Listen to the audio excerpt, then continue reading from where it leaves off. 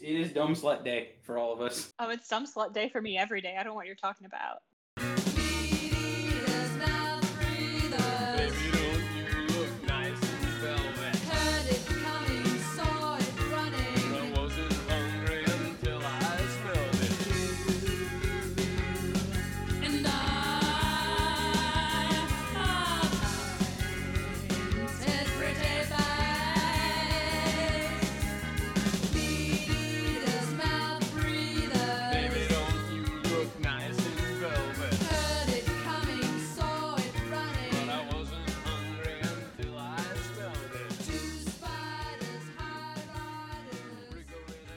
Welcome to Write Good, the podcast that helps you write good. I'm Sid Ousley. This is a very special episode. Kel is on a break this week. She borrowed my cardboard box time machine and went back about 100 years to see if she could make Theta Bar a breakfast around 1918 and maybe get her hands on a cut of Salome. As per the fire code, Write Good needs to have at least one goth girl on mic at all times. Yeah, the fire marshal really got up my ass about this last time. So joining us for legal reasons is goth girl and sex scene correspondent Matilda Lewis. Unless my microphone isn't doing what it's supposed to be doing, can you hear me now? Yeah, we can hear you now. Just for some reason, high isn't hearing. You're fine. You just gotta speak up. Okay. Maybe my voice was too high-pitched into things being sexist. Starting out this discussion is veteran Tijuana Bible cartoonist Corella, who you might know from doing the illustrations from a Blood Knife article, Hot Goblin Discourse. A lot of very specific pornography. Hi, Sid. Thanks for having me. I am glad to be here on Write Good. See, Maddie, that's how you do it. Bite me. Perfect. All right, let's do it. So, as we all are probably aware, in the writing community, it's pretty much held as a truism that writing sex is notoriously difficult compared to other types of scenes. Even writers who are otherwise really pretty good often struggle with writing a decent sex scene. There's even an entire award for like perfunctory, awkward, unsexy sex scenes found in modern literary fiction books. The Bad Sex in Literature Award, they didn't do it this year because of the pandemic. At first I was bummed. I've kind of grown to accept that. I think it's honestly, upon reflection, a little bit mean-spirited. That said, Morrissey won it once. I imagine he was very mopey about that. So really, it served its purpose. It might have made Morrissey mad, and that's good. Otherwise, not the best. But if you want to make sure that you're never on that bad sex scene award shortlist, we can help you out. Yeah. I mean, between the three of us, we are at least 3 perverts. So that's... Yeah. Yeah. And it's going to be a challenge writing sex, but it's a lot of fun. Either if you're, and we're going to kind of talk about broadly, both writing like a spicy scene and a non-erotica story, some other genre, or just writing full-blown smut. Both of those things are fun and worthy endeavors. I mean, that is like the literal definition of pornography, writing about prostitutes.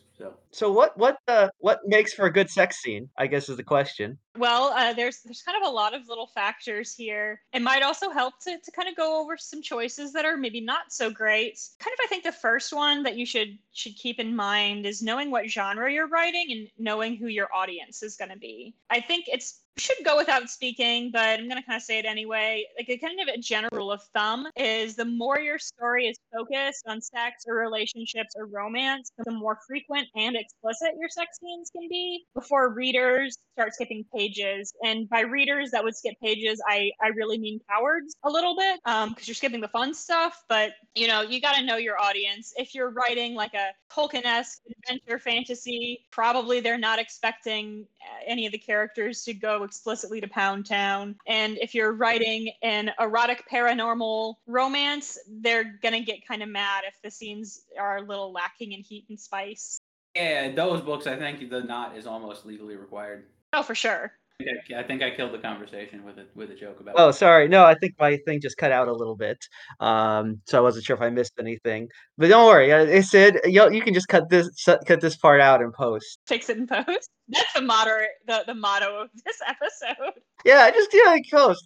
You know what? It's like I don't mind making more work for Sid because Sid's not me, so it's all good. No, I think those are some good starting points in writing good sex. Another one that I think is kind of fun to, kind of important, I guess, not so much fun, is it can be fun. I think there's this kind of stigma about, people will talk about like reading a scene and feeling like it was written one-handed, and there's kind of a stigma about writing about stuff that actually turns you, the writer, on. I kind of think that's bullshit, because I feel like if it doesn't turn you on, why are you writing it? Like, sure, write one-handed, edit two-handed, like whatever, that's fine. But I think it can be like, it can make it a lot harder on yourself than you need for it to be if you decide, yeah, I'm not going to write anything that makes me horny. I'm going to write a sex scene, but I'm going to make sure it doesn't make me horny, because it's also not going to make the reader horny if that was what you were intended for. Yeah, actually, that's a really good point. Thank you for bringing that up. Yeah, I think you're right. It's actually really important to be horny when you're writing sex scenes because, when you're a writer, that passion that comes through in your words. And, a good writer, of course, can fake it, can fake anything in writing, but I think sex scenes are one of the hardest things to fake. And if you're not into it, you're just writing a long, tedious passage that that very often doesn't advance the plot that much. It's just it's a bit you throw in for fun, but if you're not having fun writing it, you're just like, "Ugh, this is a slog." Yeah, if you're not having fun writing it, chances are they're not going to have fun reading it either. I mean, if you're a normal sex liker, this probably won't be a big problem for you.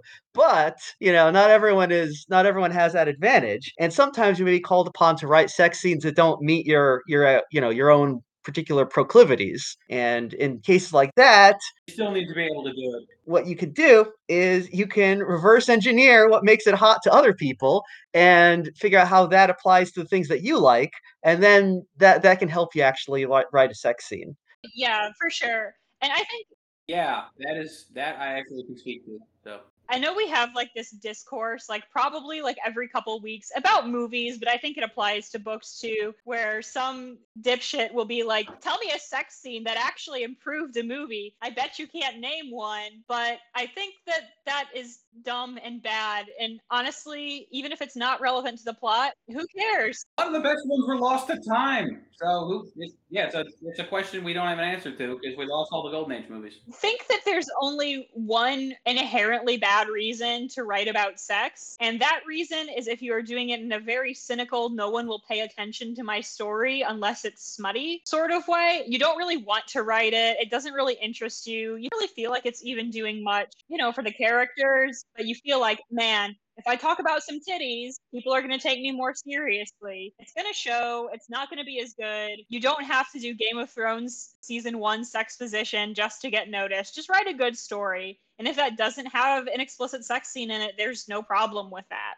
It's fine. Don't force it if you don't want to do it. Yeah, absolutely. You can get a lot out of just the foreplay parts if you want to keep it like. You don't even have to go that far. You can get a lot of mileage just out of like a little flirting and a fade to black if you write well. But no, you're right. I mean, I think that if you're not into it, it's really going to show. I've read a lot of books that have kind of bad lackluster sex in it, and that's the worst kind of sex is not even the bad sex; it's the boring sex. It's like, oh, wow, you wrote about like the single thing that is of most interest to most of the population that most of us think about literally every day of our lives from 12 or so onwards until we're dead, and you somehow made it boring. It's like that's really the worst thing. That's the ultimate sin. For sure. Like I think that really is the number one worst thing you can do with a sex scene. If you make it gross, that's one thing. Weird, one thing. Unsettling, one thing. You make it boring, kill it. Just don't.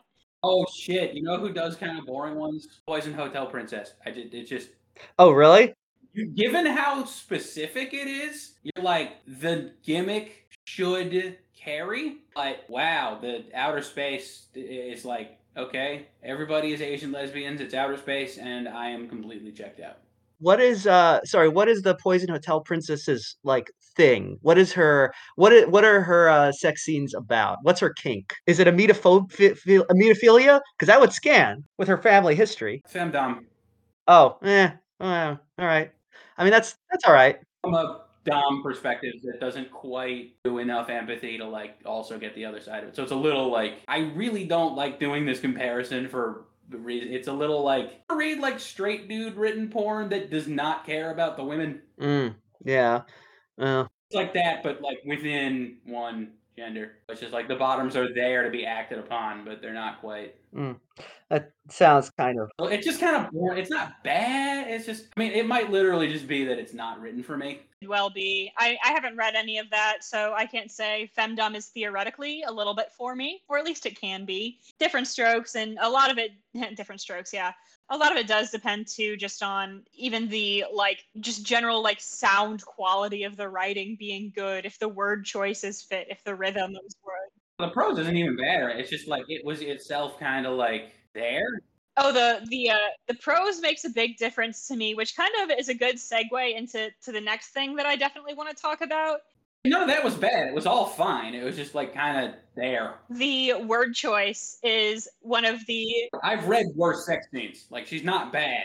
It didn't not fit. It was just kind of like there. Okay, we're on this too long. Fix it in post, right? So the word choice is, I think any writer who is serious should be considering their word choice. You're using the medium of words that's your paint. You need to think about how you use them. That's going to make a big difference in your writing. And I think the thing that kills a lot of sex scenes is the writer just uses words that are off-putting in the wrong way. Obviously, you can write a sex scene that's meant to be off-putting, so this is kind of a bit of a your mileage may vary thing, and you can kind of break some of these rules if you're trying to be off-putting. Kind of the one that really tends to bother me a lot is using like anatomical terms, vagina, anus, clitoris, penis, not sexy sounding words. Yeah. They seem really clinical and distant. Maybe if you're trying to do like a medical fetish kind of thing, it can work. Or if it's a scene that's the character supposed to be kind of checked out and not like into it. But,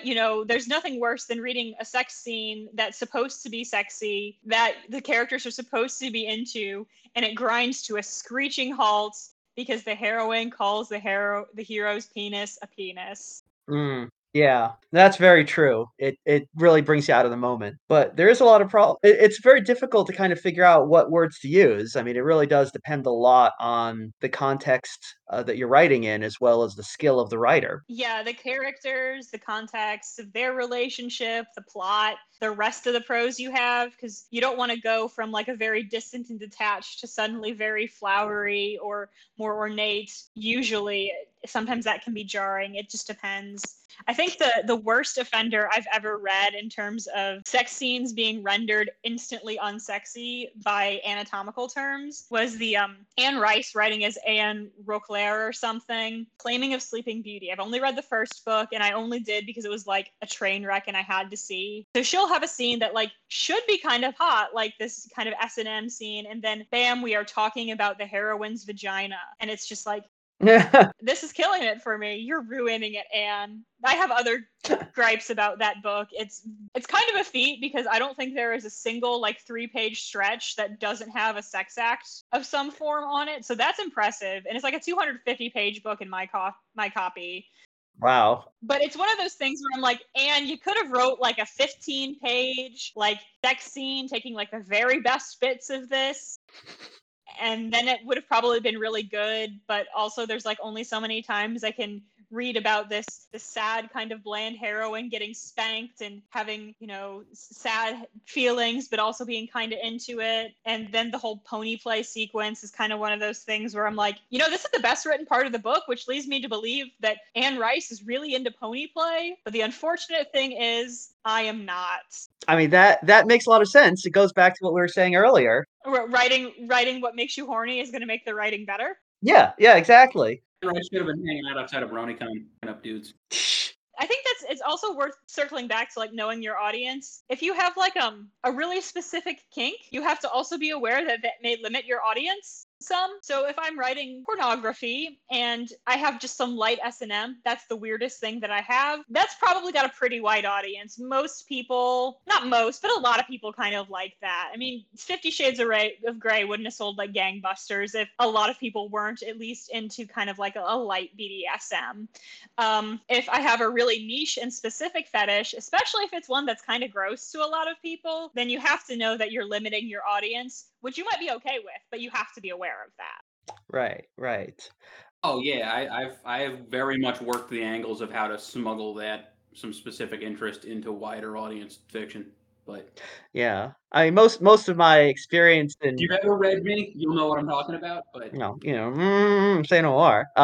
Yeah, no, most of my experience in writing pornography is both of you have seen my work by now. very similar, to Sid's, I think, where it's like writing for that very specific fetish audience, which is, I guess, kind of a different animal than writing a sex scene in a, a real book, real and scare quotes there. I consider. Or otherwise, normal books should pander to us. That would rule. Right. Well, I'm just saying is I don't want to say pornography is not I mean, outside of out of the selfishness, it would be funny. real writing. Right. Yeah. It's just it's a different. Just randomly have that in there. Yeah. Most of my smut writing has been I've written a couple that are just explicitly like, this is an erotic story, this is a spank material with maybe some character development, but most of my sex writing is a part of a larger story that is not entirely about sex, but the sex works and it makes sense. So I'm kind of looking at it from both angles, from the angle of, well, how would I write sex if I just want to write something really hot, versus, well, how would I write sex if it seems like a natural part of the story I'm writing, but it's not like the thing.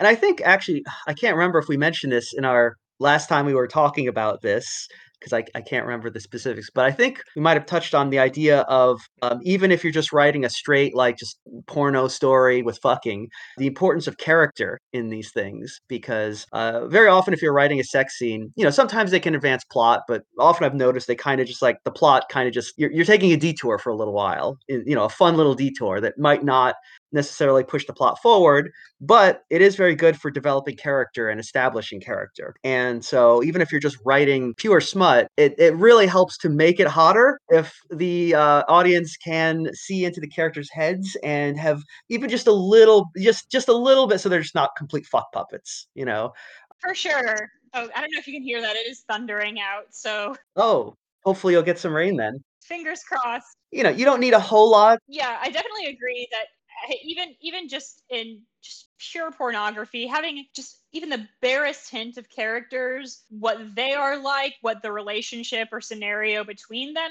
is, that can really help. It's kind of like how you watch a porno and it's just two people banging, and that's fine, it's good. You watch a porno, but there's like a 15-second clip that establishes that the one character is going to confession and the other character is the priest, and suddenly it's way hotter. Yes. That could just be me, but No, absolutely. Yes. No. a little setup. Yeah. It doesn't have to be a ton. Yeah, you just need enough so that you can kind of get what the characters are. It can be in broad strokes, but yeah, if you're just watching, like you said, two people banging, it's like, yeah, I mean, watching the physical act is nice, and I certainly that is good. But it's like, look, I need to know, which of these two is the pizza delivery guy? Which, why is he delivering a pizza? Maybe was he hoping? And which is the snooty cheerleader? Stuff like that. Usually, if you're porn, it's like I need to know: is this the bitch character? Is this the girl next door character? Even if it's a broad archetype, that helps a lot to establish. Quite a lot of action. There is, of course, a relationship between these two, sex and violence, for the purposes of art. So I can at least speak to this. How people perform in action scenes is one of the best character things you can do, and sex scenes work on a similar logic for those purposes. Yeah, absolutely. How somebody fucks will tell you a lot about who they are. And in fact, you can write very hot fuck scenes that are literally just characters' internal monologue about what is happening and how they feel about it, which is a great way to just like it's a great excuse to just have the character monologue and tell the audience, important exposition, and the audience isn't going to even be like, oh, this is just a lot of like the writer being lazy and just telling instead of showing. It's like the audience is to be too busy jerking off to like notice that you're like doing the hard work of literary stuff. Oh yeah. Like to bring television into this like a complete hack. On The Sopranos, Ralphie fucks weird. Like he's a complete masochist, and it is a part of his characterization. And he's he's a bit dishonest with his boys about it, because these are guys who will make fun of like their boss for eating pussy. But they will make fun of him for eating top shelf pussy. Well, heroes don't eat pussy. Yeah, no. So like when they're making fun of their boss for snacking on some high quality box, that this dude is like taking it in the back door and wants the lady to describe renting him out. Well, real heroes don't eat pussy; they eat ass. So if you have like a character who's like this big macho alpha male, and then he's like really domineering in the bedroom, that's very different than a character who up until that point has acted exactly the same as alpha macho man 1, but once they get, behind closed doors with a lover, they're more submissive or more gentle or caring. Like those are two very different characters, and sex can be a good way to show kind of like who the person is, like at their most vulnerable. That's like almost like the real self in a way, or like a fake self that they really put on, because I'm going to use like there's a good Goofus Gallant, or whichever way you want to put that, in The Sopranos. First two guys that Janice fucks like on camera. First one like puts a gun to her head because that's a thing he likes. The second one is again very insistent at like she treat him like a streetwalker. So it's very different, and she's game for both. Yeah. Which is like, it tells you about both her and each of her partners, like which way all of these relationships are. Like it enriches the character because it's a literary TV show, so it's what you guys are saying. Yeah, but Maddie is right, and like not only is it like the real self, but when she mentioned like, oh, even if they are fake during sex and putting on a mask, that again is a huge thing in character development, because in theory this is the one time when you should be able to be totally honest and open and vulnerable, and a person who continues to wear a mask or puts on a different mask during that tells you a lot, that tells you a lot about the character going forward. And the best part is, again, you can just tell the audience that the things they're doing are not the way they feel and stuff while they're banging it out. So it's a good place where sometimes show don't tell really falls away in sex scenes. If you just show like what's happening, the tab A slot B kind of thing, it gets really boring. So you really do want to use that as a chance to get into the characters' heads. And you don't have to do that necessarily by directly like monologuing. You can use it even in, your point of view character, whichever one that is, how they're thinking about something, just like the word choice again, kind of circling back to that. If you've got, say, like kind of a classic Regency romance setup, and you've got your very proper, maybe she's an heiress, wealthy noble woman, the way that she's going to think of things is very different than if for the same sex scene you're in the head of her boyfriend who is like kind of a shady highwayman kind of guy. Like you're going to get very different, like the exact same physical events will have different interpretations from those different characters. Yeah. And I think that's really important to know what your point of view character, how they would think of things. Kind of circling back again to terms, that's where another place where people can kind of like go astray is using terms that like aren't appropriate to the character.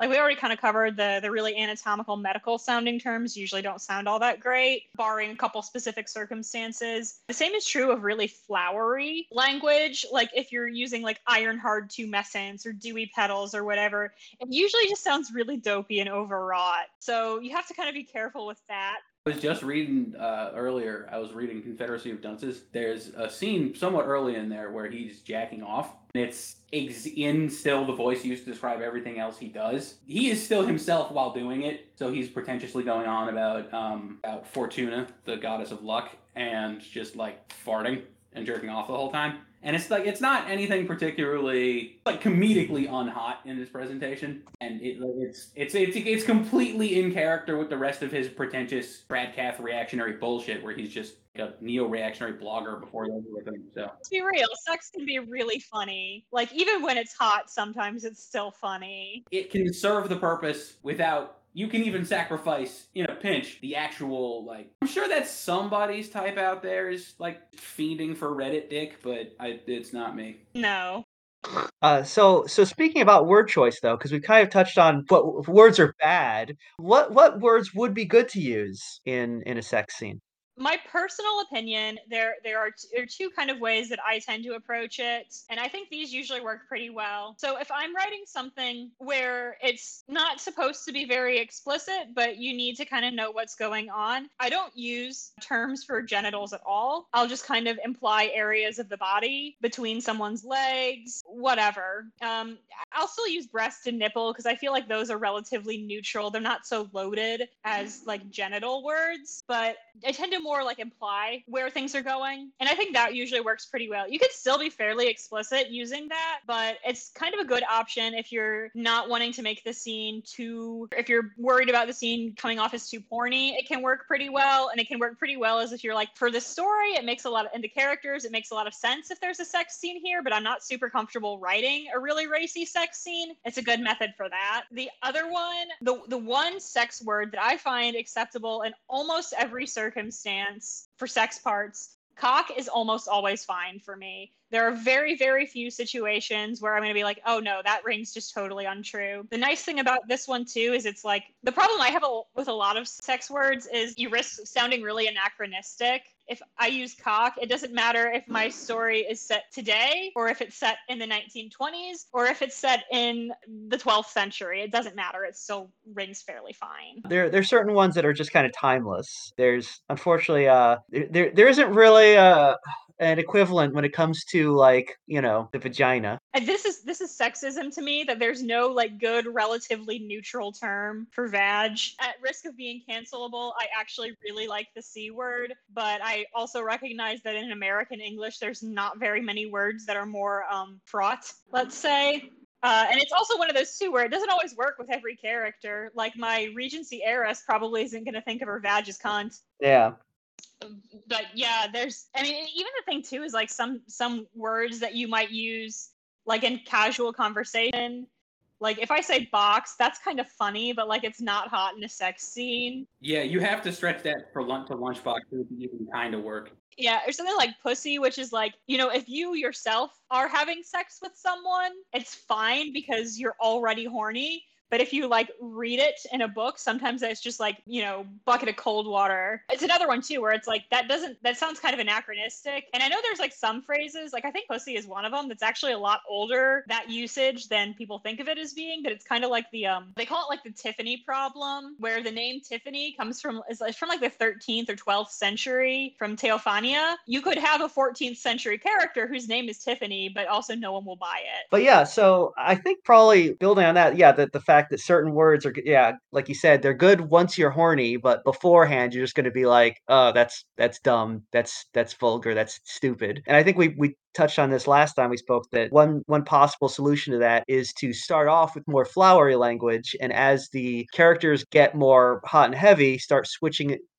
into more vulgar terms, which would not only mirror the mindset of the characters, but also allow the audience to be more comfortable with those terms when they actually pop up in the writing. Yeah, I find that tends to work well for me as a reader, and I use that sort of as a writer too. Like I'll use a little bit There's a whole Tenacious D song about this. gentler language typically at the beginning of a sex scene, and then is it Fuck Her Gently? That's a good song. Oh yeah, I can sing that whole thing from memory too. Yeah, then as it's a little more heated, we'll use like a little bit rougher or coarser language, and I think that works pretty well in most instances. And the other thing, speaking of like rougher language, kind of made me think of that. I think the other thing you really want to think about is not just like words for sex parts or sex acts, but just like the phrases in general that you use. The connotation of the words is going to be really important. Like you don't want to use words like pounded or impaled, which kind of have like a violent connotation if you're writing a sex scene that's supposed to be really tender and gentle. But if you're trying to write something that's supposed to be like rough and animalistic, caress is probably too nice. It probably doesn't work quite right. So I think that the connotation of words, the words you're using in general for emotions, that's pretty important. Right. The right word in the right place. Yeah, and then almost singing the first couple lines of that song. It's gonna be in your head all day, isn't it? It's already, again, I can do the first few if people like. Okay. Already in there, so it's been in there. I've done this in duets with my boys before. Like it would be a good karaoke song, I feel like. You don't always have to hard. In fact, sometimes that's not right. to do. Sometimes you gotta make love. Fucking give her some smooches too. Some potentially controversial territory here. Go for it. Want to get Oh, sorry. some territory that could get me canceled? Oh no, you got a hot take? Go for it. We're already all canceled. I wrote goblin porn. Corella enabled me, and I don't know what you did, but I've done bad things. you already belly danced, so we all live in hell. So. I don't know. I want to hear what this is before I commit to not canceling. I'm saying go for it. Like we are a cool show. We're not narcs. So I'm sure we have all seen the bad Twitter takes where someone seems to do if you don't model perfectly good behavior, that means that you're condemning. You're if you don't condemn bad behavior or you don't model good behavior in your fiction, that means you support it and you think it's good. And I think that's something that people kind of trip up on when they're writing sex, especially and here's where I'm about to get the take's going to get hot, especially when we're talking about consent. So there's a very kind of black and white the sort of view of what constitutes consent that gets bandied about mostly, I assume, by teenagers who have never actually had sex. That if someone isn't vocally Or adults who are also like that. like, yes, do this to me, that means they do not consent and you have been doing a bad. But that's boring to read. Oh yeah, no, you can get into like the consent argument can itself get very surprise, the tactics they were using that led to Stonewall were literally saying that society did not consent to women wearing women's clothing because they happen to be trans. So like this can get ugly if you take it like a little beyond like the immediate parties involved. Well, I'm thinking even specifically in a sex scene where, like, if a character doesn't say, yes, do this or whatever, then somehow it's not consensual. Where in actual real life, if you have had sex, you're not stopping every time you move on to something else to be like, oh, is this okay? Oh, is this okay? Like, there's a lot more that goes into it. There's body language. Yeah, you speak in body language for a lot of these things. Yeah, there's body language. There's what your pre-established relationship with the person is. I think that's another part of characterization that you can get into. Like if it's two people who are new to each other or new to sex in general, they're probably going to seek a lot more reassurance that what they're doing is okay. If the characters you are writing about are like a couple who has been together for like 12 years, it could be one of them sticks their hand down the other person's pants and the other one says yes or no. But there's no like, is it okay if? It's just, one thing follows another. Yeah, if you opened on them fucking, you could use how familiar they are with each other as like, oh, he knows where her little happy spot is. Okay, they know each other. Yeah. It establishes how the characters interact with one another and can establish the relationship. It would seem kind of weird if you had, say, like a married couple who'd been together for 15 years and with every new action they were doing, they was asked if that was okay, like verbally. That would be awkward. But if it's, two 19-year-olds, neither of whom have had sex before, like that makes sense. Like it works. Yeah. I mean, unless it's like, Benny Shaps with his wife, then Yeah. I mean, I imagine they're just asking each other if it's dry enough, but He's like, well, that would be just logical and prudent.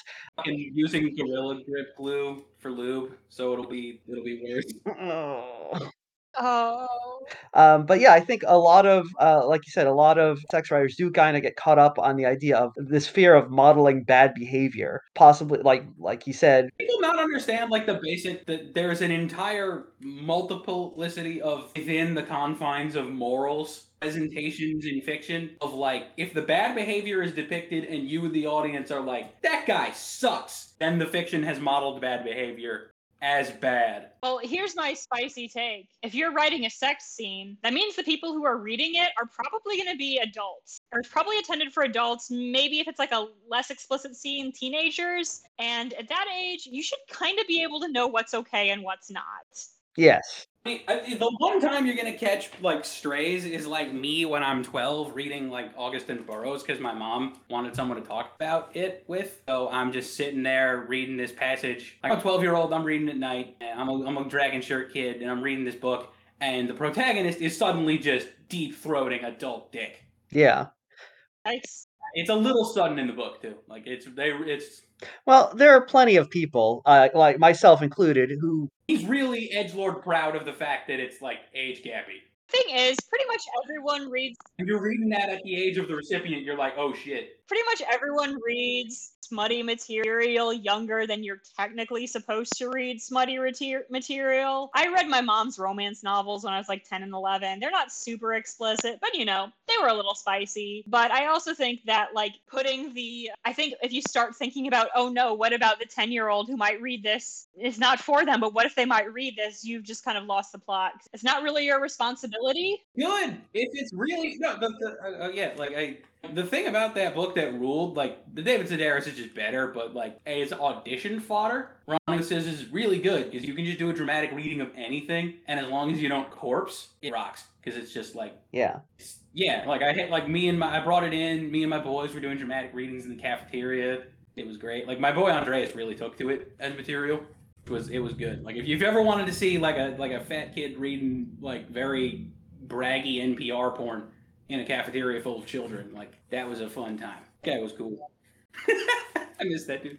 But yeah, no, I think if you're out there, Andreas, what's up, man? Yeah, I think one thing that to keep in mind, I mean, like touching on like what you said, Maddie, is like when you're writing porn, you are writing a fantasy. You are selling a fantasy that is not reality. And like I've read porn. I mean, and written porn as well, and I noticed that like when especially younger writers who get caught up in the idea of like being realistic and modeling good behavior, they will put in things like, oh, we got to make sure that like to mention that they stop to put on their condom and take their birth control. And it's like, I don't need to know that in the audience. You don't need to take the birth control pill right before anyway.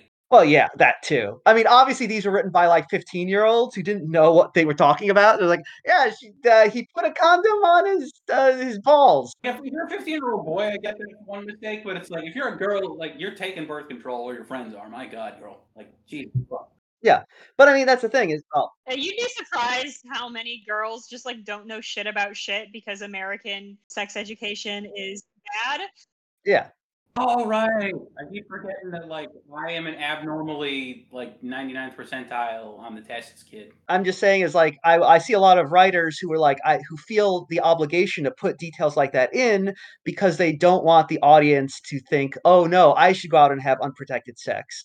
But what you're writing as porn is not. All you gotta do is say, sliding on that Jimmy hat and then get back to it if you need that. It's not an instruction manual, And I mean, I don't care if I read porn and they have this little intro in the beginning talking about putting on a condom, but I know a lot of people who are like, well, that just took me out of the moment, and now all I can think about this entire time is like, I don't know, latex and rubber.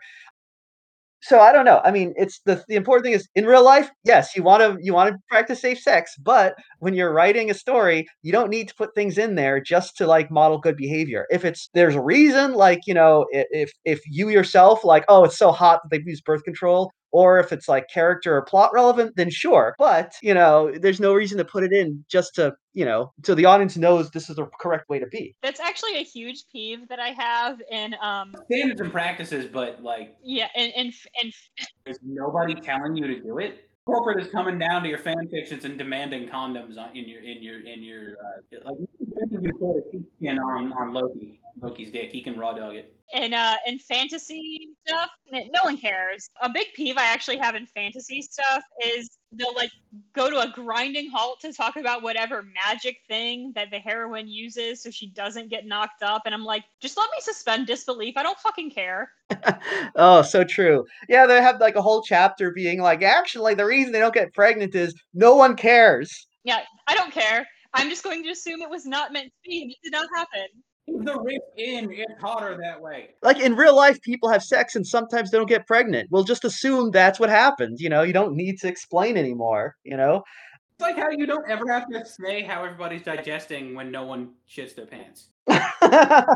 It's kind of like that. It's kind of, I feel that way. It's like, you don't have to tell me that people are pooping for me to assume they're pooping. I don't care. Yeah. Unless there's some real reason why you got to talk about the deuce someone dropped, you don't got to talk about it. I feel like. Unless it's hot. I mean, then if you want to talk about it, then sure. That's a big hard no for me. But if that's your thing, I can't judge. Well, I mean, maybe a little bit, but I'm not going to judge too much. No, Germans belong to my grandparents. I came out with the poop porn. Sort of also related to that is the idea that like in sex, like just as you don't need to model good behavior, to some degree you don't need to even model reality.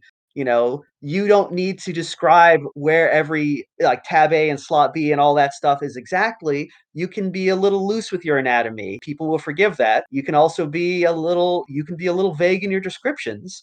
It's really the important thing is the vibe that you're going for. As long as it's hot, You don't need to measure the dick. yeah, as long as it's hot, you can get away with a lot. Oh, that's another huge peeve that I have, and I don't see it much in in like sex scenes and books that are not just erotica, but I see a lot in amateur erotica where they'll mention like the exact like length and inches of the guy's dick, and I'm like, I don't care. Don't tell me. I don't need to know that it's a 10-incher. Like if you just say it's big, I'll imagine big. You know what's even better about that though? Because I read a lot of pornography that involves measurements. Oh yeah, I feel you. And it's great because 90% of the people writing porn like don't understand measurements. They'll be like, she had the biggest tits in the entire world. They must have been like D cup, or like, oh, this It's literally the average now. Like, yeah, exactly. Or like, if you're reading an erotica about large women like I do, and it's like this woman was so huge, she couldn't fit through the door. She was like 200 pounds, maybe.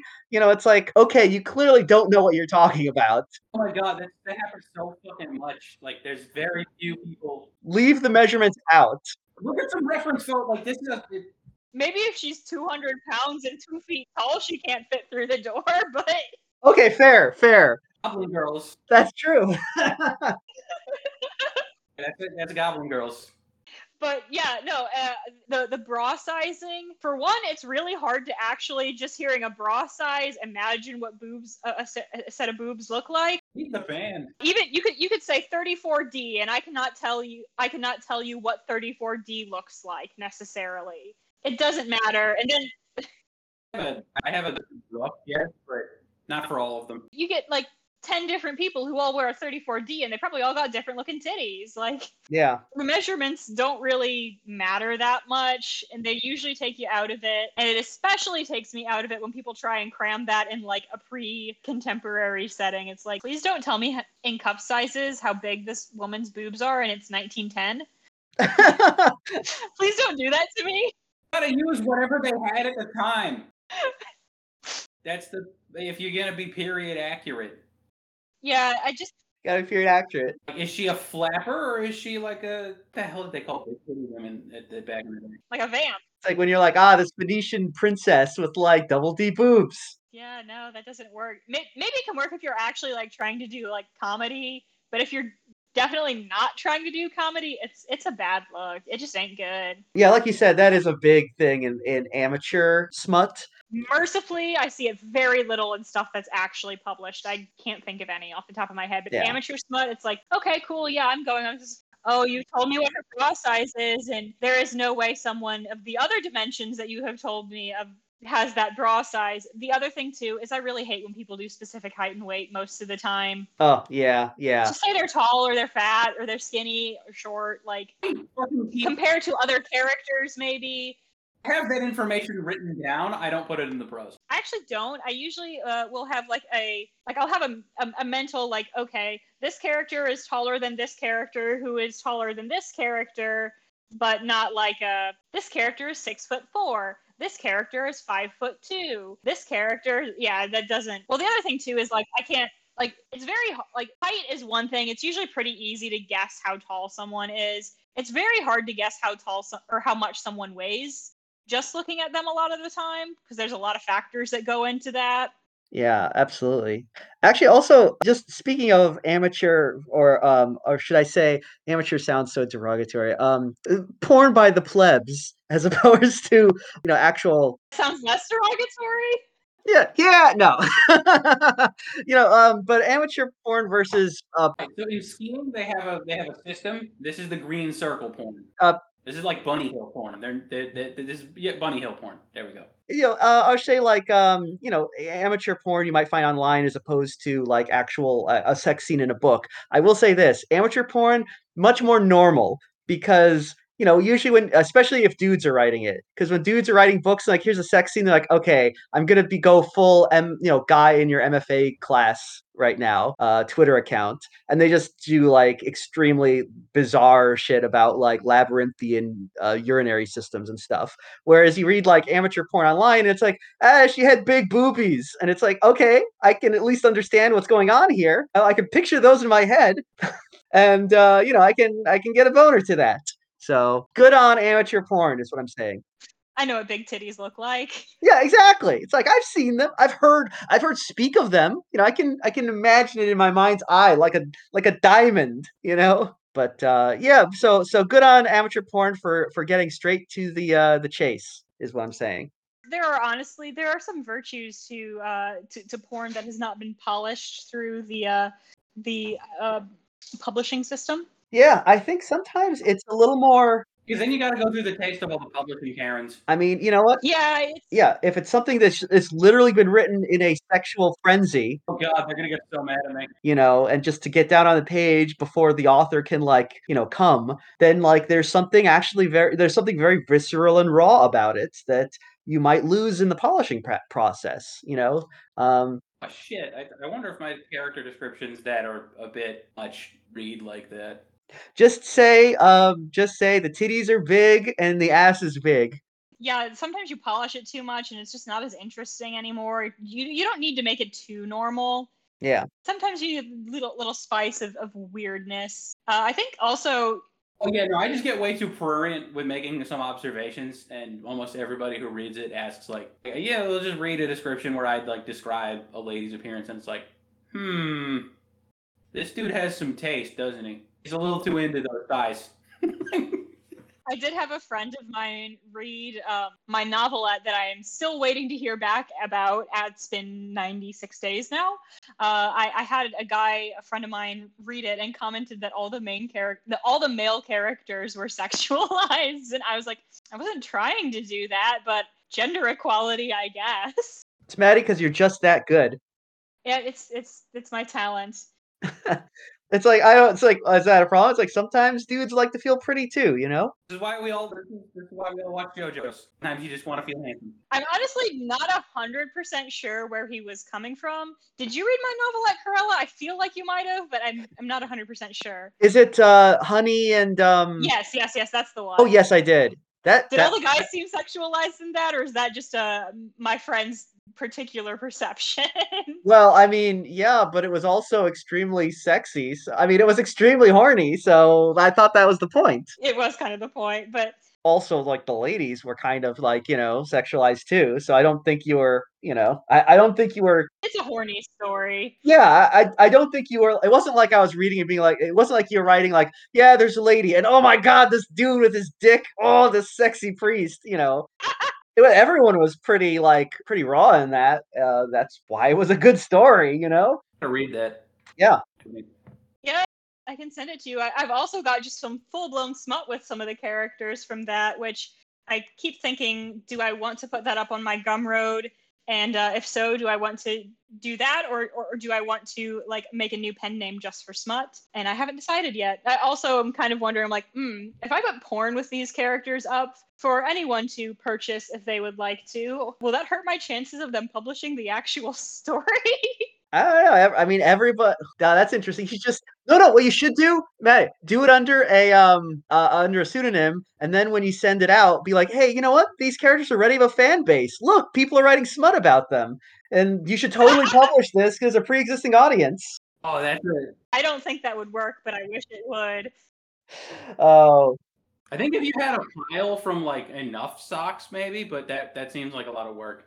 That's way too much work. I know people have done that, especially there's a pretty notorious sock puppeteer in the Harry Potter fanfic community back around 2005, I want to say. But that one. That's too much effort for me. I'm lazy. Did it work? I got to link to that since you brought it up because it is fun. Wait, did it work? Yeah, until they figured out what was going on, it did work. Yes.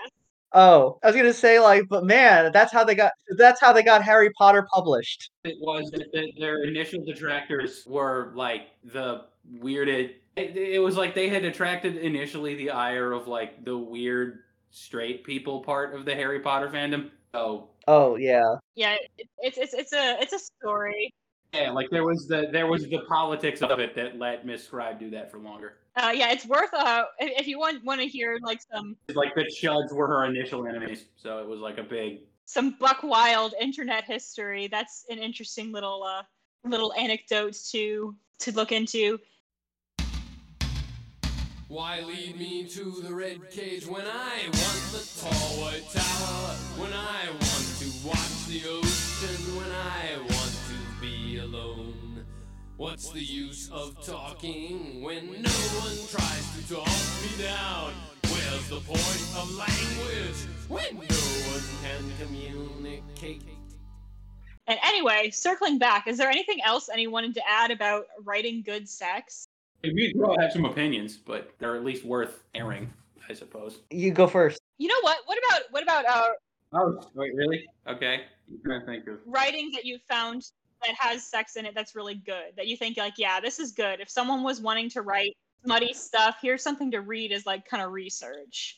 Oh, okay. I've got one. This I think this is a little well this I don't know how well this would do, but there's a book called The Fox Woman by Kij Johnson, which is it's a very beautiful and lyrical book. It's one of my favorites. It's about it's this is gonna say it's about a kitsune who falls in love with a Japanese nobleman in Heian era Japan. Yeah, so it sounds extremely like no, I just love Japan, but it's a very good book.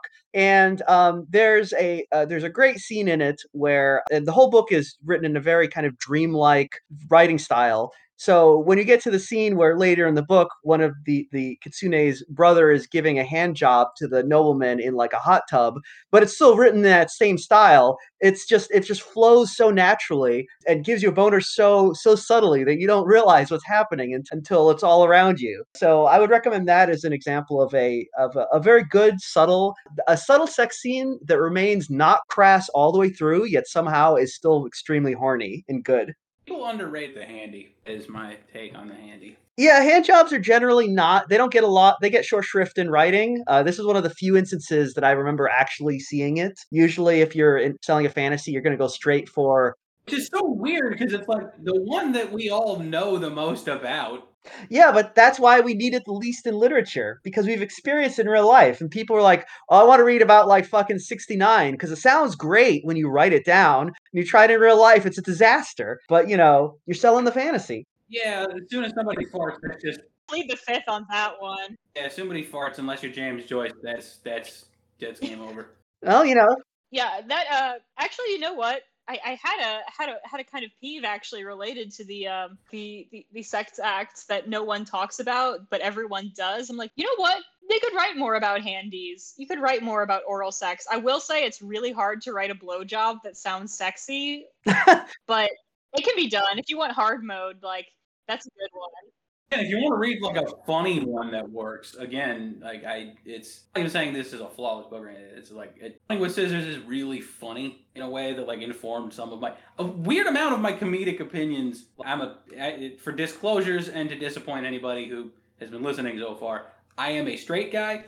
A fair amount of my sense of humor was formed by reading some like gay NPR books in the mid-aughts, like when writing. So I write a little distinctly for that. Between David Sedaris and Augustin Burroughs, like that was some of my foundations of being literarily funny. Other than just like the Douglas Adams Pratchett thing that every guy who writes the SFF does. not me. I read Dave Barry. I think if people want to, Oh God, I mean he's good, but he's like I don't know if he has many gutbuster lines. Is the thing. I'm not that familiar with Dave Barry because I'm not even 30. So. I think if people would like to write funny in would write to like to write funny in the British SFF sort of vein, they could do a lot worse than reading Jonathan L. Howard, who is hysterical. Oh, Johnny Howard slaps. I love him. He's very, very funny. Not very horny. And I might be most similar to him, although with very different specific taste. Not quite so dark. Yeah, no, like I'm not British in the way he is very clearly, but that too. Well, I mean, he is literally British, and you have just British ancestry, so there's a degree of remove there. Yeah, no, like I have more of a human Labrador kind of prose, but Something I would recommend as far as like writing, like stuff to read to kind of learn how to write good sex. I highly recommend reading poetry, actually, like good raunchy poetry. yeah. Poets just, not to knock prose fiction writers, but poets just pay more attention to words and how words work together than prose writers do as a general rule of thumb. Like, maybe not the Rupi Kaurs of the world, but like the really good poets, like they know all about economy of language. They are masters of choosing. I think she would do better at it. They are masters of choosing the right word for the right situation. So I really recommend. Whoever's in her writing circle really, really just, they gotta give us a bit of an apology. I'm sorry. I agree, but they gotta. I get it. She's pretty. You still critique her writing. Don't be a dick. None of you got laid anyway. Stop doing that. But yeah, poetry is great And how to be in a writing circle with pretty girls. My God. for learning how to write sexy. I particularly, if you are more inclined to contemporary poetry, which is more free verse type stuff, I really recommend Louise Gluck, who I believe was Poet Laureate last year. She has a lot of poems that are like of a kind of racy, very sensual, even if they're not necessarily about sex. I think she's great. Pablo Neruda is like an evergreen recommendation for learning how to write sexy stuff good. His poetry is gorgeous, even translated. I'm sure if you can read in the original, it's probably even better. If you want to go old school a little bit, Oh, speaking of reading in the original. if you want to go old school a little bit, 19th century poets like Algernon Charles Swinburne, some of them are awesome. And Swinburne in particular is great if you're into kind of the freaky shit, since he's got poems about sadomasochism, necrophilia, all sorts of fun, fucked up stuff. He's really good. I kind of liken him as like a Victorian Trent Reznor, but like early Trent Reznor before he was doing soundtracks for Pixar movies. Where all of his stuff is like really raw and raunchy and kind of shocking, but like also good. That's kind of how Swinburne is. So I recommend him a lot. Tangential to the poetry suggestion, one other thing that I find really helps me when I am writing something that's kind of racy is I make a playlist. I'm one of those twee playlist writers, and I know it's kind of shameful and dorky, but if I can make a playlist, I will make some playlists if you want to make me some, because I keep forgetting to do it. if I can make a playlist that like captures the mood of the scene that I'm trying to write, it's really, really helpful. At least for me. I just let the algorithm do it at this point. But you also have to listen to a lot of like sexy music, which I ended up writing a lot of stuff that is not remotely like butt rock while listening to butt rock. hey, butt rock's good. I also, It does not show, but it's you know, I write a lot of stuff that's definitely not Megan Thee Stallion while listening to Megan Thee Stallion. So sometimes the mood doesn't even have to be quite the same. Oh yeah. There's before poetry completely leaves. If you want to hear my recommendations for horny poetry, we go on classics because I was at one point a competitive Latin guy. So my background has some bizarre pieces of information. Anyway, start with Sappho because she's the best. She literally invented being horny in verse. Not even kidding. Like she invented this shit. Yeah, you can't go wrong with that. She is the mom of all of it. Sappho rules. And also, lesbians will like you. At least the lesbians that read. So, there's a lot of them. The ones that are cool. Not necessarily cool, but the ones who read. Well, I mean, we're a writing podcast, so obviously the ones who read are cool, right? Yeah, it all fits. Like, tell me. Yeah. Oh, right. Thank you for helping me maintain brand integrity. Girls, you're awesome. I'm sorry. I'll have. Oh yeah, and also there's my personal boy in this is Catullus. If you ever read some Catullus, and I got taught in class about a lot of it. There's a poem of his that is one of, if not the most banned poem ever, which is called Catullus 16. It opens with the line, "I will face fuck and sodomize you." I think it's like roughly, "I will face fuck you and sodomize you." And like there's a few ways to translate, but it's like it is one of the most. Like, if y'all think Uncut Dorian Gray was some banned shit, this is some, like... Speaking of Oscar Wilde, by the way, another really great thing to read if you want to write horny stuff, Oscar Wilde's Salome is fucking tastic. It is the biblical story of Salome. It is told in very like Song of Solomon type language, which Song of Solomon actually is not another bad one to go to be perfectly honest. Like, there's some comparisons. Okay, alabaster column with the sapphire veins. Yeah, there's some comparisons that don't really work without the specific cultural context of the time that it was written. However, there are some that are just chef's kiss glorious, regardless of time. Shooting pearls. So I actually do. Yeah, I'm going to be that person. I am recommending if you want to write horny, read some Bible, Song of Solomon. Oh yeah, back when Bible movies were good, which I'm going to qualify that in a very like you actually to make like a horny movie for a while, it had to be like Bible-y or otherwise sword and sandal-y. Oh yeah. Instead of being that Kirk Cameron bullshit. So that's why there's all those horny mid-century like mega opulent decadent ass Bible movies. They rock. Like that one where Gore Vidal had somebody be gay for Charlton Heston the whole movie. That one is an example of this. The fuck is that? Where like it's historical that they were all fucking. Don't be a square. No, I know. I think I know the one you're talking about. Ben-Hur. Ben-Hur, yeah. So there's Ben-Hur. That one's good. I kind of like some of those mid-century like Bible movies. Not gonna lie, I really like. They're pretty dope. The Ten Commandments. I think that's a good movie. They're not my exact. They're watchable. I'm a bit more of a for mid-century. I like drive-in schlock. So. I like a lot of dumb shit. Whether it's exploitation or like B-movie genre, or if I'm gonna be that guy, also like witty ass shit. Sunset Boulevard rules. Also horny, but not too horny, but it's still good. Yeah, it's a shame that movies just aren't that horny right now. It's for like Hays Code 2.0, Hays Code 2, Electric Boogaloo. We don't even have the Hays Code. We're not even fighting communists. There aren't even cool communists to fuck. Like, I mean, there are. That's our audience. Again, I'm so sorry. I keep making fun of you guys. I mean, I make fun of all sorts of people. It's fine. Any other notes? Oh, okay, Commie Girls out there, hit me up. Any other notes of import? Anything else that? You like Myrna from a Confederacy of Dunces? Call me if you're out there and like that. Call me. I have a mood lately.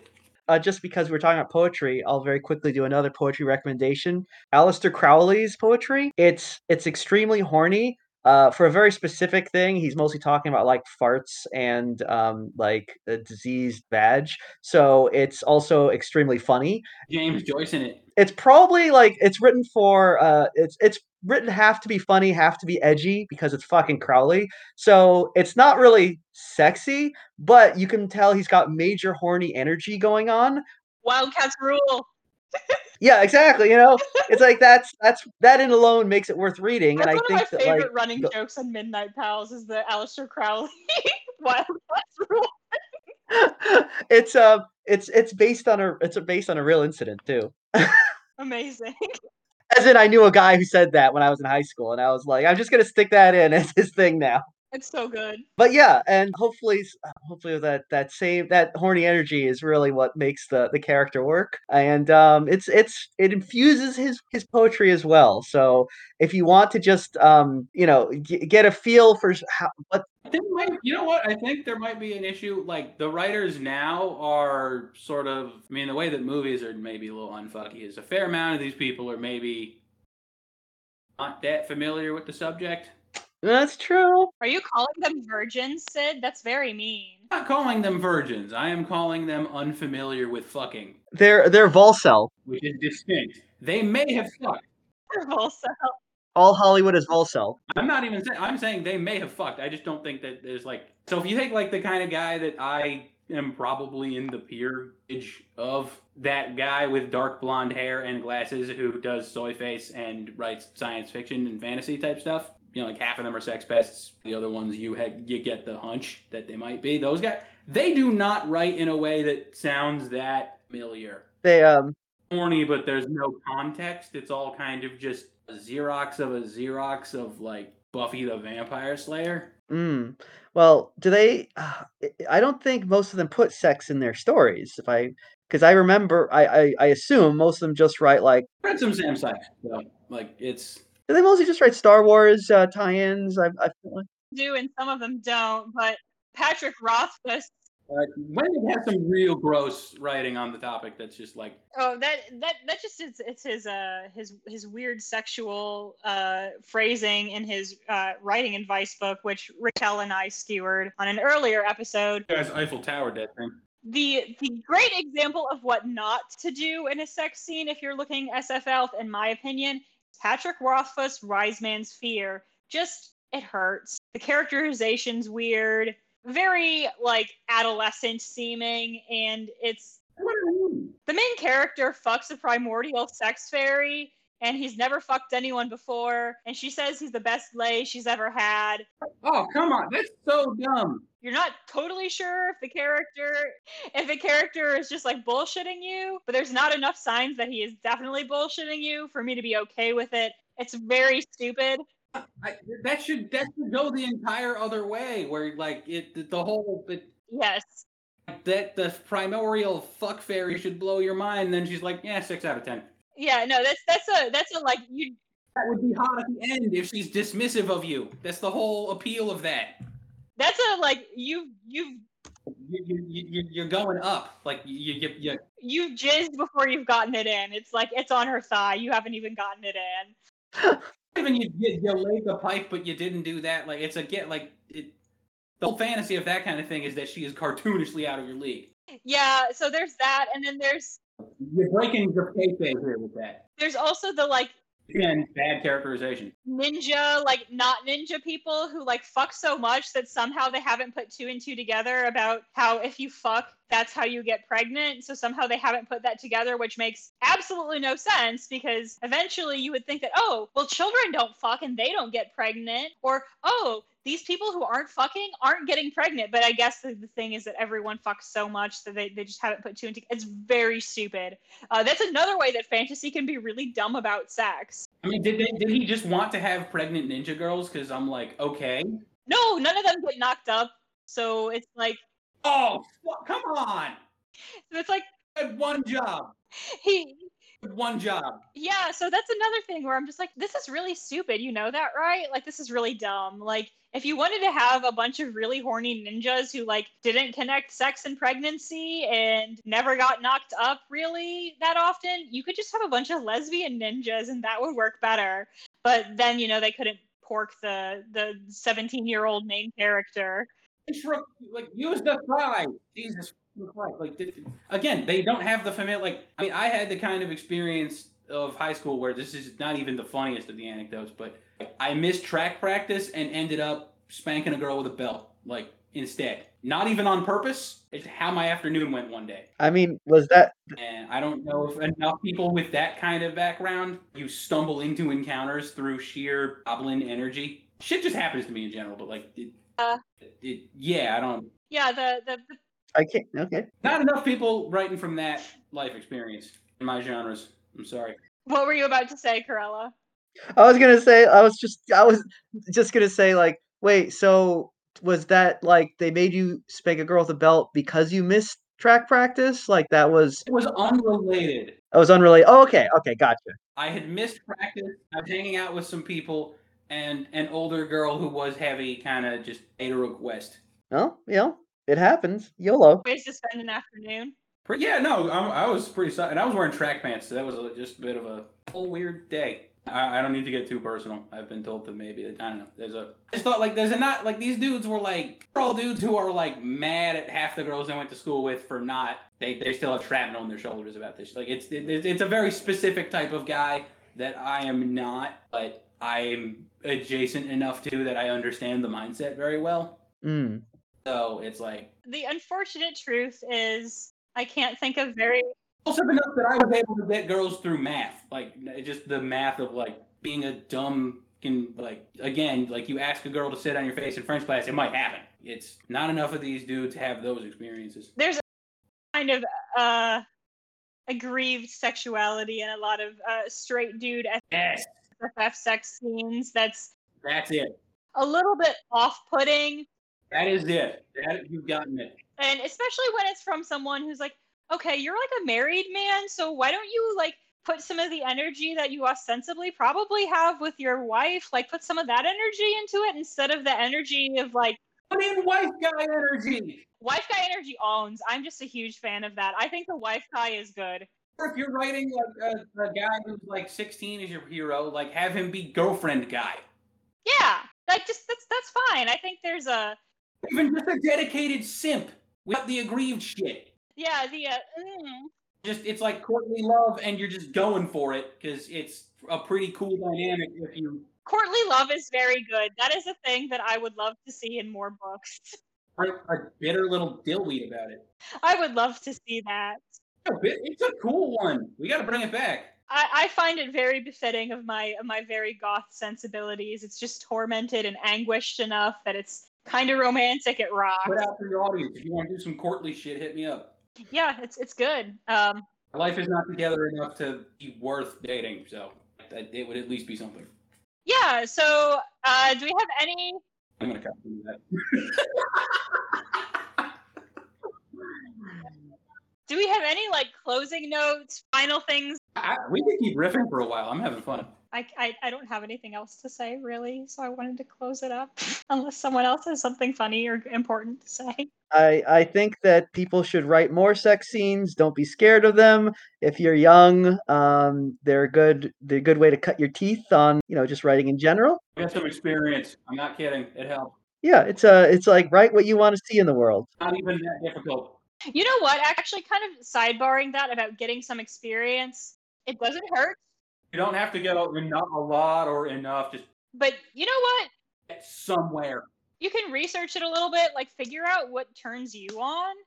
You can do that in the safe space of fantasy, and that's fine. You don't have to do it in the real world if you're not ready or you're not comfortable or not interested. But if you want to write good sex, you got to think about sex. Hey, not everybody's gonna be me, so you stumble into these situations. Yeah, absolutely. I think that's well said. And is that it? I think We could go into a couple more like typical dumb perspectives that ruin the fun. We really, I think there was a breakthrough here with the like. That's what's annoying about like Funko Pop guy sex writing. I mean, there's always the There's a couple other perspectives we get too much of. the Funko Pop guy is one of them. the nice guy. I am being nice to you. Why are you not having sex with me? That gets annoying, but I don't know. that is a bad perspective in porn and sex, because it's like, oh, the guy who never gets sex. That's certainly the guy whose brain I want to be in for this scene. I definitely want to read about a guy not having sex. There are ways to make it work, but you can't. Like you gotta either need to remove your sympathy for him or increase his sympathetic characteristics. But the thing is, if he doesn't bang, what's the whole point of having him in a porn?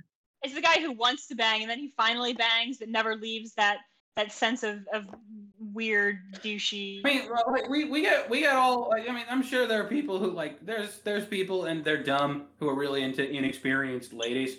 Oh yeah. Which, as somebody who rapidly, yeah. You know, I'd actually like to see more smut that has male characters who are a little more shy or uncertain or inexperienced. I would like to see that, especially. It's another thing we picked. Yeah, try that. It's a good.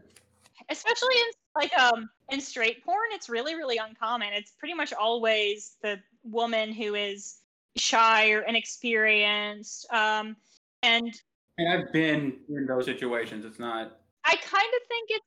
I do think some women fake that for some reason. I don't know why. Well, I mean, a lot of guys like it, to be perfectly honest, but.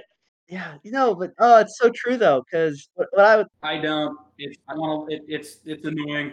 Like Yeah, no. I didn't really have dating success until 9th grade. By the end of it, I was very sick of being first things.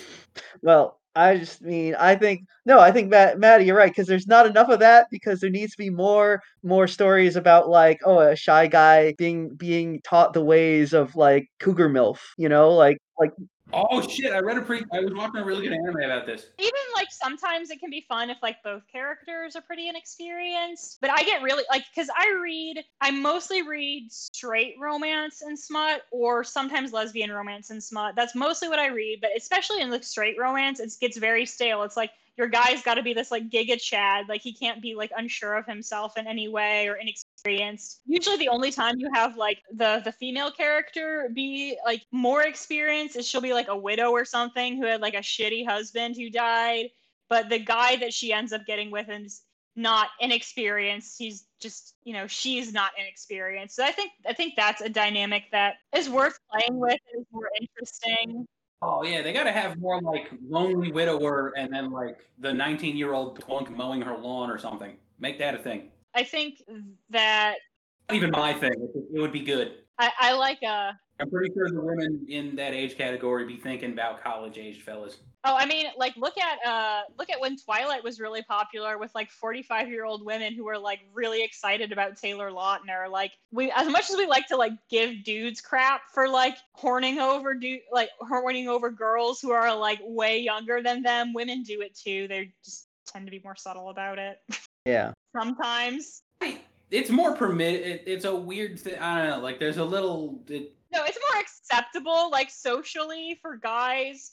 But it's not that it's like it doesn't happen with women. People try to be like, guys are so gross. They're like always horning after girls who are like 10 years younger than them, where it's like, yeah, but like women do that too, kind of sometimes. But yeah. I mean, I guess you could just go into the whole like gender politics of it, is that women really aren't seen as sexually threatening. So what if a 35-year-old woman thinks a 19-year-old boy is hot? Like, who cares? Like, the politics and the optics of that is very different. You're gonna get high fives for that, but that's still like if we're gonna talk about like, okay, while this is consensual, it's still sus or whatever. It's like, yeah, flipping the gender dynamics doesn't like who's what if we're sticking within the confines of hetero stuff. Like age gap romance, but powerful lady can really take advantage of you, and it does not take much of a difference. I'm problematic. You're gonna get us into age gap discourse. Well, if anyone was ever a twink out there, y'all know how older women get sometimes. You were like, in 9th grade. Oh yeah, my brother, who is very handsome, used to work at a kind of like a Denny's type establishment, and used to get hit on by like pensioners constantly. Like old ladies used to like hit on him all the time. Which, to be fair, like I said, my brother, he's a very handsome guy, but it was like, I was like, oh my God, like hearing the shit that they would say to him, I was like, that is bold. I can't imagine saying that to someone my own age, much less someone who's like 50 years younger than me. Well, get to a certain age and it's like, well, YOLO. I think there's a point where you acquire don't give a fuck energy. No one can get you in trouble after a certain point. Oh yeah, no, I look forward to my. That's why half the anime perverts are pensioners. Like a billion years old. Well, yeah, it's kind of like that's another dynamic too, where like if your like perverse guy character is like an 8-year-old kid or like a 70-year-old dude, it's like a lot less weird than if he's like kind of prime of life. It's just some little guy. It's fine. Yeah, no, there's a point to bring the thing Naruto, the pervert, is like 50, and it's like he's not quite old enough for this to work. Yeah, no, he's still like. I got canceled by the Rain Village for a reason. Like young and vital enough where it's kind of like, yeah, this is a little sus. If you're like an 85-year-old grandpa, it's not that it's not bad, but the optics are less bad. Let him take a child out like into the wilderness, knowing how he is for 2 years. It's like, oh, just take this boy who's a highly valuable military asset wherever you feel like. Rick and Morty it up, fellas. Why not? And like they know he's it's just so. Another dynamic that I would like to see more often that I think gets neglected is I feel like, especially I see it a lot in like male romance and erotica, a lot in male female, not as much in lesbian romance and erotica, but what I see in a lot is there's like a very fixed like you are the sub or you are the dom, and it's like really fixed and weird, and I feel like I would like to see some where like it's a little more balanced. There's the switches. Yeah, like either they kind of take turns in the different sort of roles, or no one's really either. Like that's fine to me too, but where it's just constantly like If like one person has stuff they prefer, the other person is just like, yeah, I guess. Yeah, it's not as You're kind of like, oh, that's a whole thing that not enough stuff represents. yeah. One party has a prurient thing, and the other person, while not into it, is game. That is underrated and very good every time. Of course, if someone's not 100% super into every single thing, every single moment, then it is very, very bad. And no one ever has sex with a partner just to show care or because they love them and want them to feel good. Like, I mean, obviously there's a line. Like, if your partner wants you to shit on their chests and, you don't want to do that, obviously you shouldn't feel like you got to do it. But, sometimes you have sex you're not super into just because you care about the person. And like I think that's normal, and I think that is not necessarily even bad. Oh, Carell's about to know that trope from stuff we like. You know the one I'm talking about in this vein. Oh, sorry. Were you spacing out a little, or what's going on? No. Which was sorry? I cut out a bit. What was the thing? The thing of like, this isn't for me, but I'm game shows up in our neck of the woods a lot. Oh yes, that's a very common trope among a certain sort of pornography. But it's always like, well, I don't really want to like, eat this whole wedding cake, but I'll do it for my boyfriend. But then it's like, wait a minute. At the end, they always realize, no, it's actually very good to do this, and I like it, and now this is my life. So, I mean, that can be fun too. That's sort of like, I'm not sure, but I guess I'll try it, and then it turns out it rocks. I mean, hey, you never know. Like I think that's It does actually pair well with the cake thing. It does. it's a good dynamic too. You see that a lot in. That is how a lot of people got there. Is the recruiting. I mean, you see that a lot in like certain stripes of like S&M where it's like, well, I don't think it's my thing, but I'll give it a go just to try. And then you realize, oh, wait, no, actually this rules. Hey, and you never know. You never know. He'll try things out if you. It's cool to try things out, and it's cool for your characters to try things out. And I think people could do that. Just have characters try things out. It's fun. It's neat. Not enough fiction has gay chicken. I think probably there would be a lot if you knew where to look for it. I feel like that's something a certain stripe of fangirl would absolutely eat up. But I have a feeling. Oh no, they will. Oh my God, how many times as a little high school dirtbag did I get either paid or promised payment to do that? In fiction, I feel like that shows up more in fan fiction than it does in like people's original work, which is kind of a shame. Why do I keep telling people about the gay for gay thing? What the fuck am I doing with my life? Fan fiction, for all of its sins, fanfic writers, they're cool about getting weird and horny, and that is the one thing that I'll really commend them on. I won't commend them on a lot, but I'll commend them on that. That's their literal only fucking saving grace. I'm sorry. Even then, it's like it's imperfect, and we don't have to be here all day. But there's a trying, which is. I guess there's like with amateur porn, there's a reason people sometimes prefer it than something more polished. The reason people like it. I mean, I think a lot of it too is it's like you don't have to do the heavy lifting of making people care about seeing your characters fuck because they already know the characters and would like to read about the characters fucking. Whereas if it's, your own characters that no one else has ever, there's not a pre-established fandom for them. You have to make the reader care about seeing them fuck. So I can see where that works. Or like if it's a character that there's already like an image for someone who doesn't really want to make an image of their head of a character. Although at the same time, I kind of think there's something really great and pure about people's own original smut because like even if your character is Mary with black hair and large breasts and not really all that unique or interesting, it's still like like one of those chicks from Veronica. It's like a pure it's not like I'm taking this pre-existing character and morphing them to sort my horny purposes. It's this character is like a pure like emanation of my own horniness, even if it's not the most original or unique character, and something about that charms me a lot. So sometimes it can be original and unique and still bad, like Veronica with the spider lady. Well, new idea, still bad. Veronica was very bad. I was disappointed by that. It wasn't even fun bad really beyond the first segment. How the fuck did they make Bathory riffing completely sexual? Boring. It wasn't even horny. Yeah, that bit was kind of lame. No, I mean it was horny, but it was boring horny, which is a thing that shouldn't exist. It does. They spent all the horny on the spider thing. Well, yeah, it's like each progressive segment of that movie got less interesting. And the first one wasn't great. Yeah, no, it's like they arranged it in the wrong order. Oh yeah, they should have been. It literally reversed them. Well, though, counterpoint, had they reversed them, no one would have gotten past the first one. Yeah, all right. I can see you go face ripper, ethery, spider tits. Eye tits. That's also a spider demon. Eye tits with the spider demon. I keep mixing up because she has a fucking stand like a JoJo's character, but she also has eyes on her tits. Yeah, she's eyeball titties, and there you go. There is a lot going on there. Yeah, it's I'm sure it's very Freudian. It's good. It's the interesting part of the movie. And if you were really wanting to, you could probably do a lot of psychoanalysis on Glenn Danzig just by the content of Veronica. But I choose not to. I don't want to know that.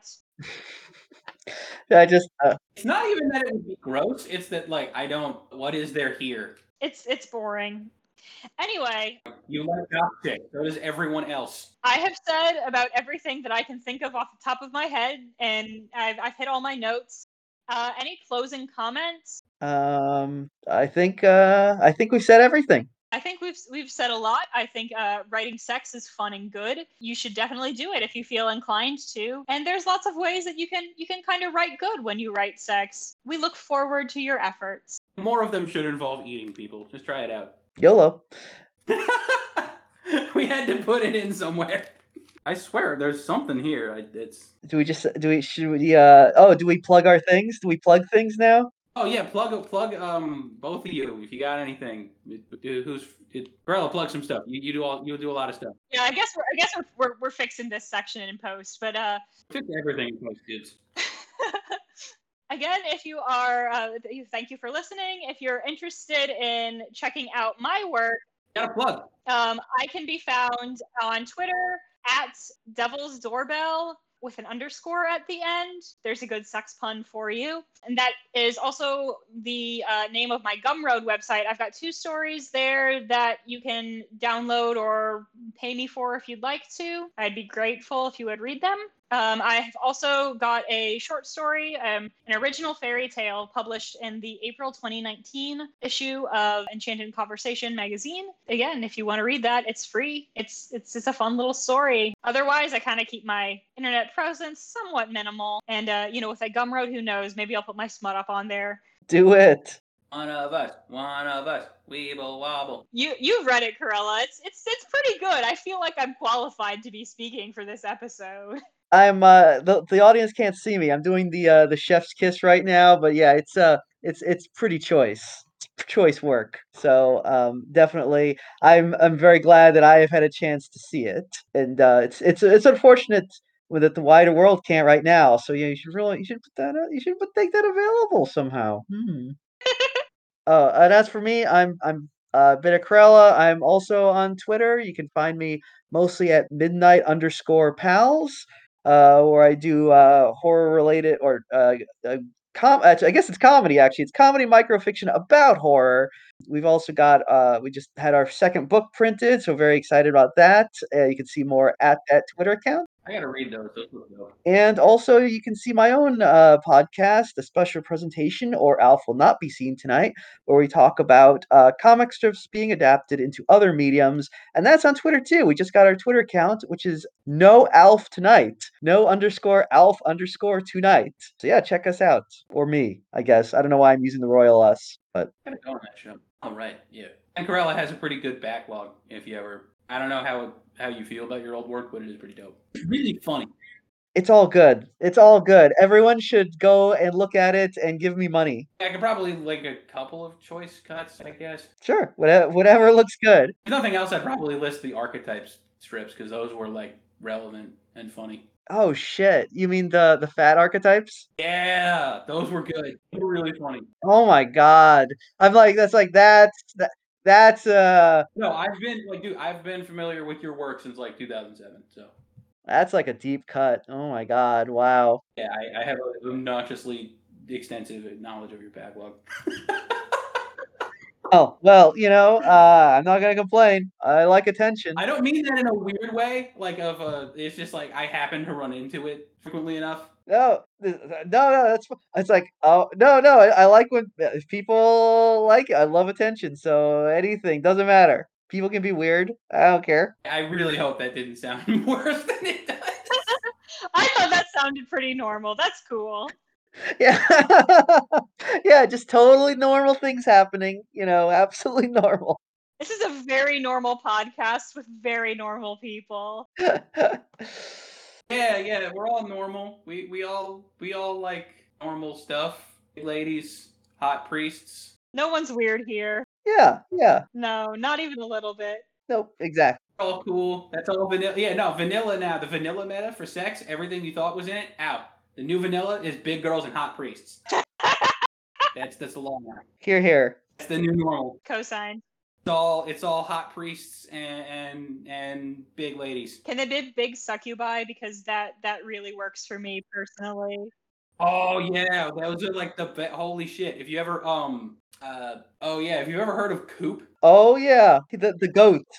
Dude, I really want to get that dude to do my book covers. Oh man, he's because like his aesthetic is the exact one I've been like working from for the story as a whole. So nice.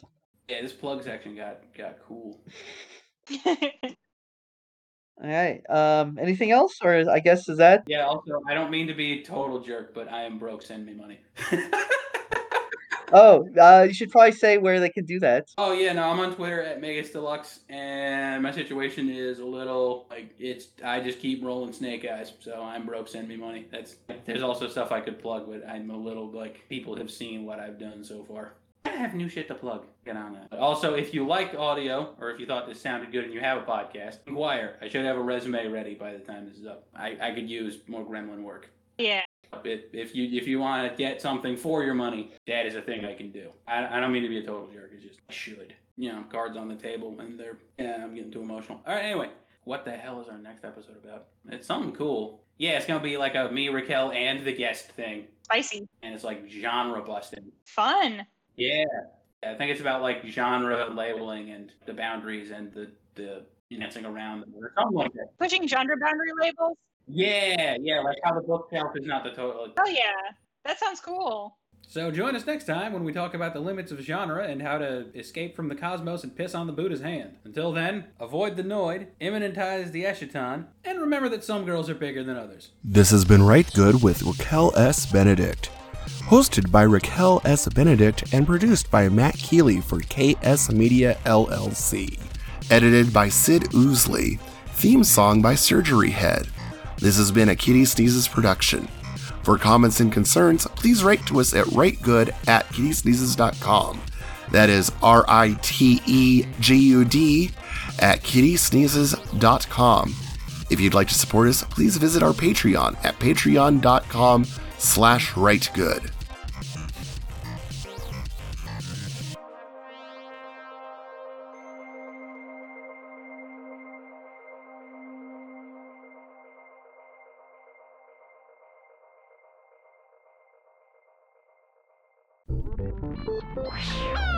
kittysneezes.com in color.